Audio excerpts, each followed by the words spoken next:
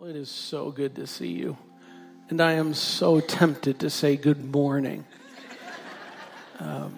But it's not. And we're going to take a little time and open God's Word. Would you please open your Bibles, if you have your Bible with you, to Luke chapter 2. If there's a Bible in some of the seats there, grab those. We're on page 857. We've been in a series here as a church family. If you're visiting with us, just so you know, we've been through a series here in the month of December through Luke chapter 1 and 2. We've talked about the announcement of Emmanuel, the arrival of Emmanuel, the adoration of Emmanuel, and today is the acceptance of Emmanuel. We're in Luke chapter 2. We're covering verses 22 to 38. And we're going to meet a man, we're going to meet a woman, and we're going to meet a people. And all of them have to do in association with the one that has come, Christ's child. Christ has already been born, beginning of Luke chapter 2. The shepherds have come and adored him in that.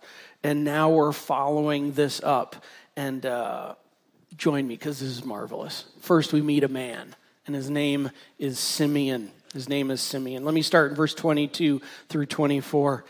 And when the time came for their purification according to the law of Moses, this is the they as Joseph and Mary, they brought him, Jesus, baby Jesus, up to Jerusalem to present him to the Lord.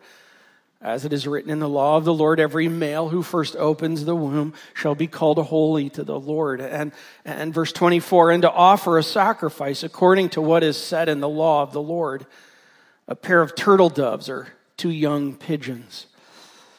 This is kind of an event that we don't necessarily know exactly what's taking place here in our own culture of things, but what's happening here is they are coming to the temple. And Joseph and Mary and baby Jesus have left home, and 40 days after the birth, out of Leviticus 12, talks about this. Leviticus, everybody's favorite book to read. And out of Leviticus 12, just trust me, it talks about the redemption of the firstborn. The redemption of the firstborn comes out of the principle that very early on from the beginning, God set in place a principle that the first belongs to the Lord. And Leviticus 12 talks about how in this is really a special, very cool thing. To where God set in this practice of it, to where the firstborn son is to be brought to, or here in this context, the firstborn son is brought to the temple, and there's a redemption of the firstborn. Here's how that goes down. So 40 days after the birth of Jesus, the parents, Joseph and Mary, they go to the temple. At the temple there, the dad would enter into that area where there's kind of that, you can see the arrows there, where they would come, they could enter into the front down at the lower part, and that's inside the court is the court where the Jewish men and the women would be, and then they would walk up the stairs, and Joseph, this is the picture of it, Joseph alone is carrying Jesus. He walks up the stairs, through those doors, back into the back area where the priests are. And outside in that area is where they would do the offerings, the burnt offerings unto the Lord there. And so, can you picture this? A dad carrying his baby boy into the back. And what he would do is when he would get back there, 40 days after the birth of Jesus, that he got back there, and he would announce that this is my firstborn son. And one of the priestly family would be there, and then they would ask him, do you want to leave your son for the service to the Lord? Principle, because the first is the Lord's. Or do you want to redeem back your son and raise him on your own? Know this, this was a thing that every Jewish couple would do with their firstborn like this. And in it, it was this idea that, listen, it's a reminder, this child is the Lord's. And yet, what a blessing we have to be able to raise this child. We'll redeem him back. And so they would give an offering here. The text tells us of 2 turtle doves and 2 pigeons. Who cares what they did? Because in Leviticus 12, the normal sacrifice was a lamb. But here, for those who are poor, you could do 2 turtle doves and 2 pigeons. It's telling us that this young couple is a poor couple. And the second person of the Trinity is born into a normal family. Because the second person of the Trinity is not coming to sit on the throne in this coming. He's coming to go to the cross and die for sin.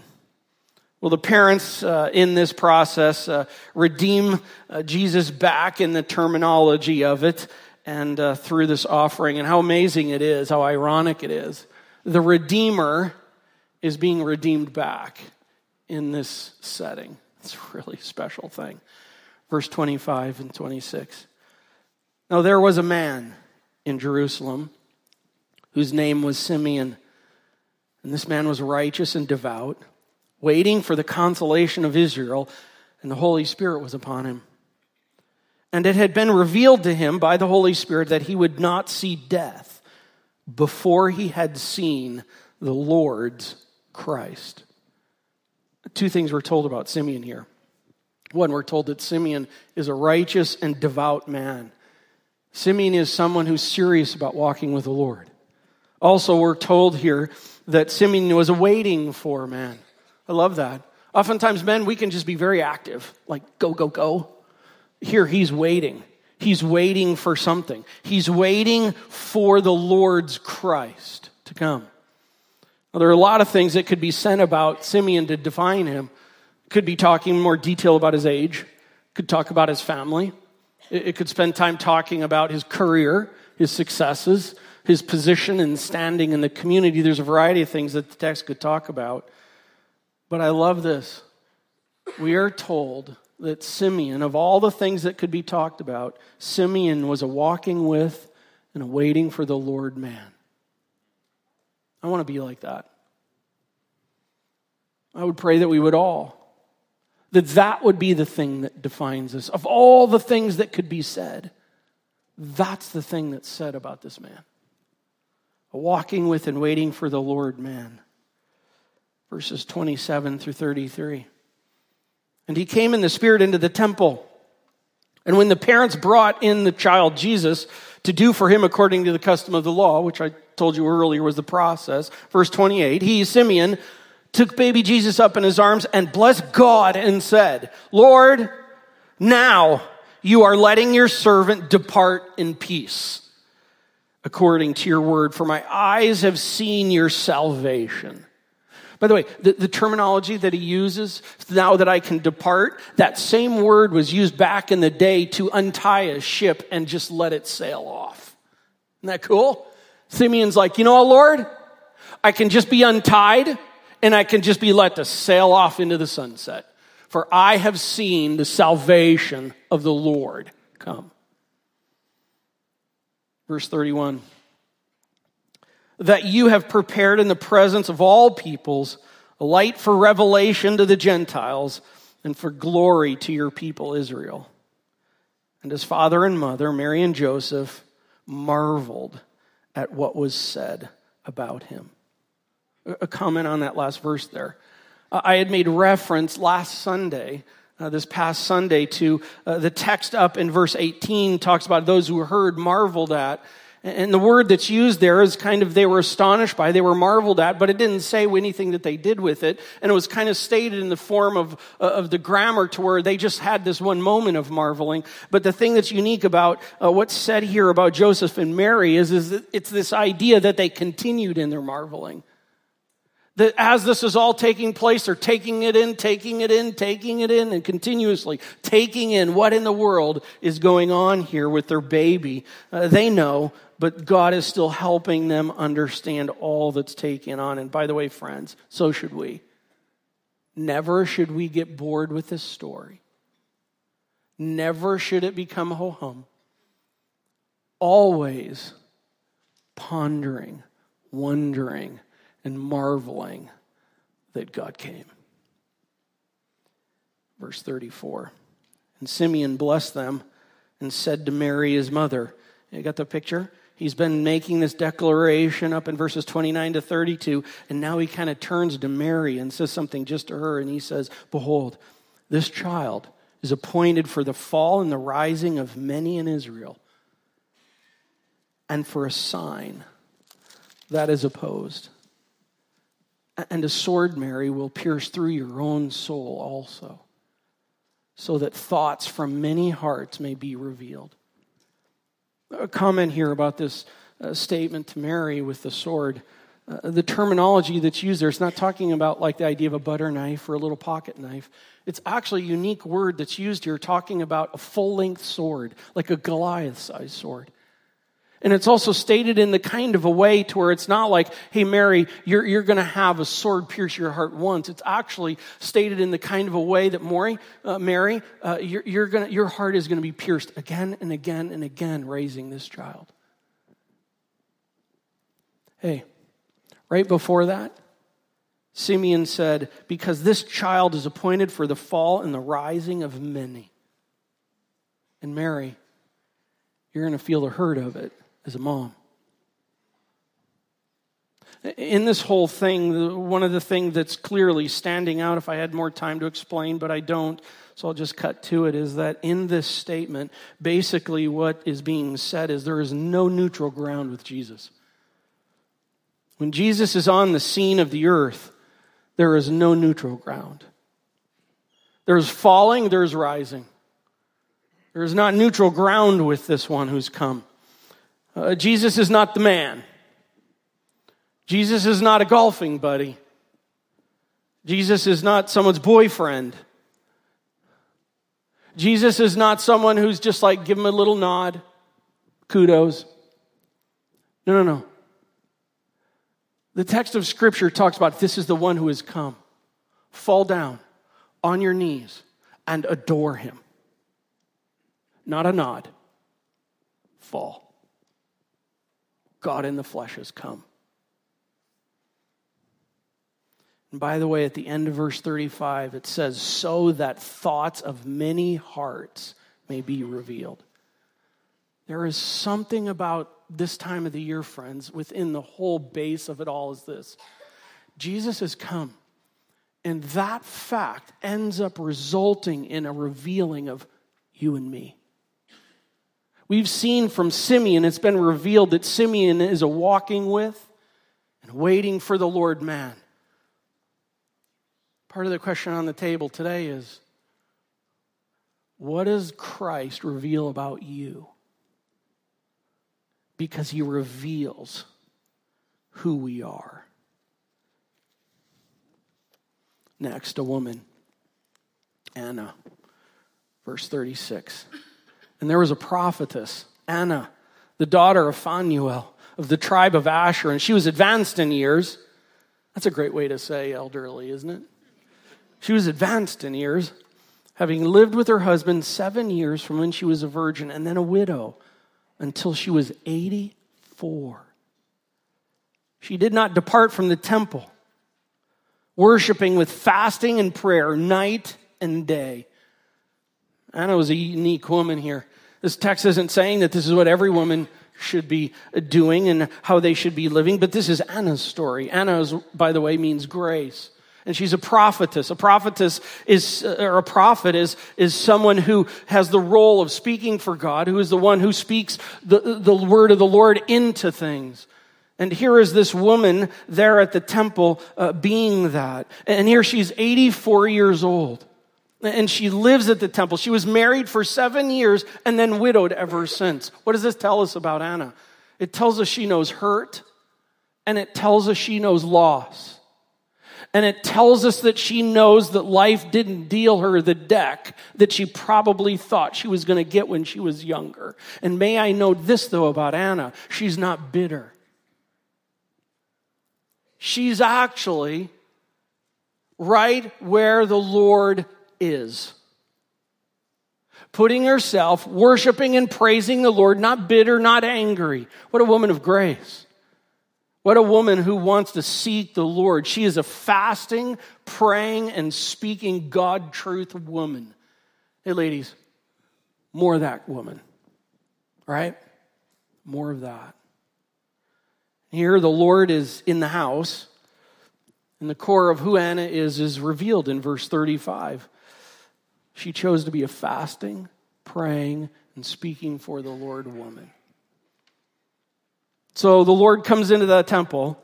Simeon is revealed as a walking with, waiting for the Lord man. Anna is revealed as a fasting, praying, speaking God truth woman. And then third, we meet a people I'm calling them the all who were. I'll read verse 38 here.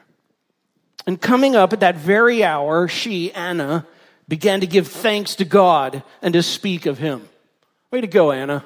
Way to go, girl. Love that. To whom? To all who were.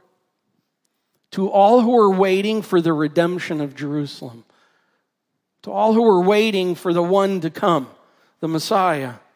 By the way, it's very important to understand where the where is here in verse 38. The where is where Anna was. And where is Anna? Anna's at the temple.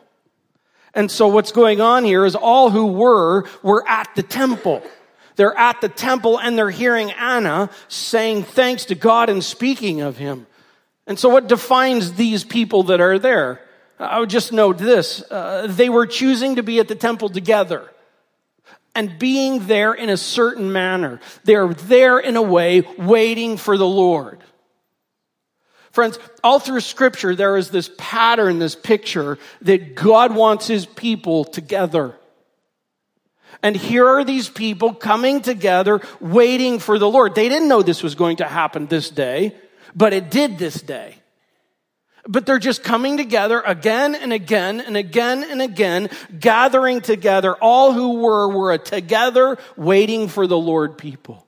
A together waiting for the Lord people. They had chosen to be there. They had chosen to be together, and they had chosen to be a people that is waiting for God to show himself. By the way, remember, God has been silent for some 400 years, from the Old Testament to the New Testament. God has been silent, and yet God's people here are coming together. These particular people are coming together, waiting for the Lord to show himself again. That's what happens when God's people gather together. Because in the time of redemptive history, again and again, while God certainly does things with individuals, I will tell you as you look at the whole of Scripture, God shows himself in the corporateness of God's people. And if you want to know what God is doing, get around God's people. Not just here and there, not just on the outskirts, but get in with God's people. Pastor Doug, is God at work here? He is. How do I know that? You know, sometimes media is fantastic and sometimes it really gets in the way. Because part of the thing is we'll send us an email and tell everything God is doing. You know, make a video of that. All those things are wonderful. But here's part of the thing that's going on. When God's people gather together, God shows up. And we are living in a world where people are wanting to be further and further and further away from each other. And, oh, friends, God has called us to be together, just even like this afternoon on Christmas Eve. And when we are together and we interact with each other, we find God at work. I love this picture of people coming together, waiting for the Lord to show himself. Oh, Harvest, might we be that? Might we be that increasingly so? A man, a woman, a people. Note what's happening here. The Lord has been born. He is brought to the temple. How ironic is that? He is brought to the place where God resides. God is in the house. And there he is there. And hearts are being revealed all around.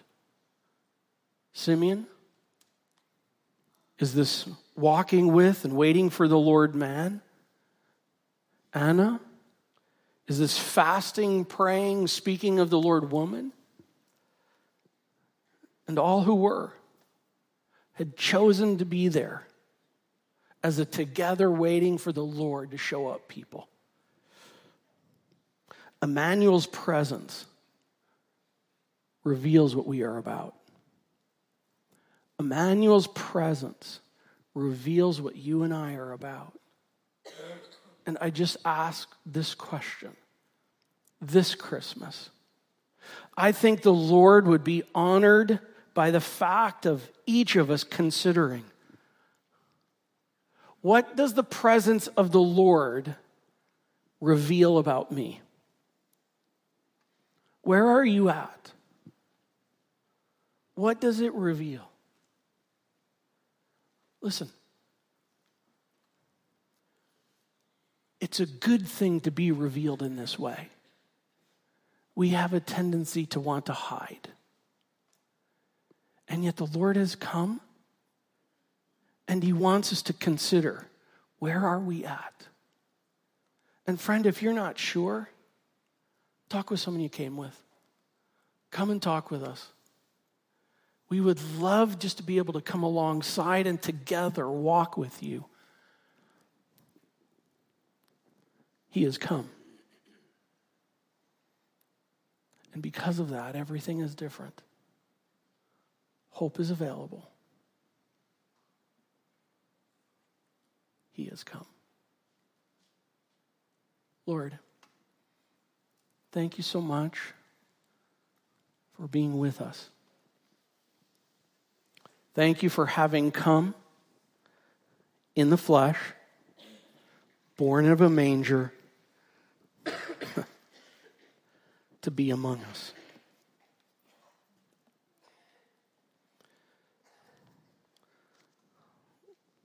Lord, your coming is intended to reveal some things about us. It's intended to reveal the fact that we're in need of a Savior, every one of us. Separated from a holy God because of sin. And we're in need. And rather than us just being lost in ourselves, you came in our place.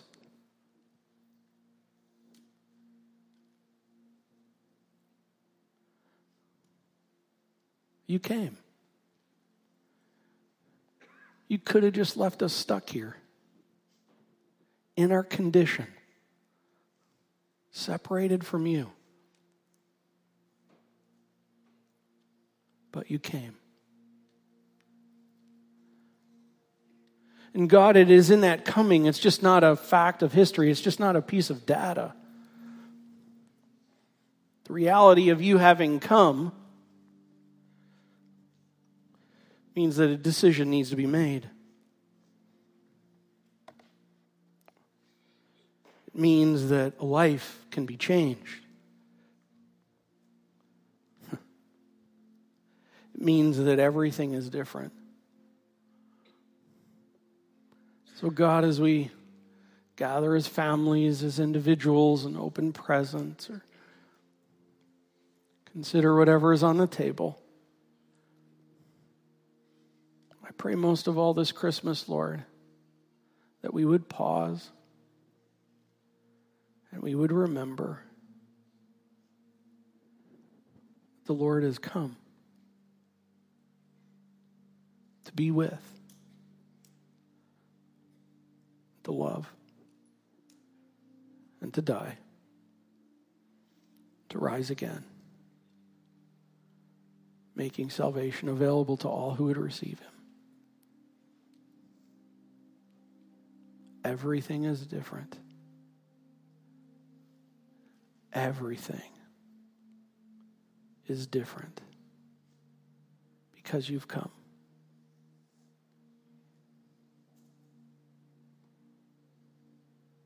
And so we adore you. In the precious name of Jesus we pray. Amen.